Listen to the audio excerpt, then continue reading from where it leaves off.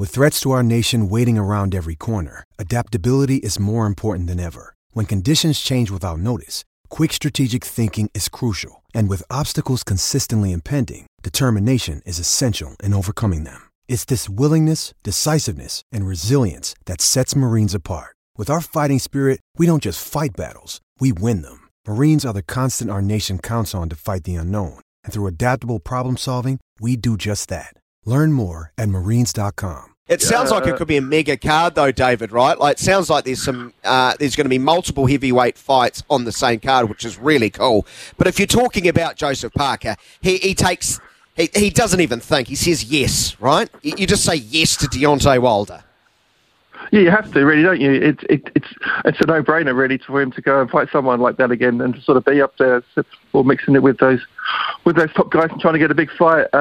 He's got a few more years left in him, but he absolutely, he's got to go for it. And if and I think probably if he loses, then that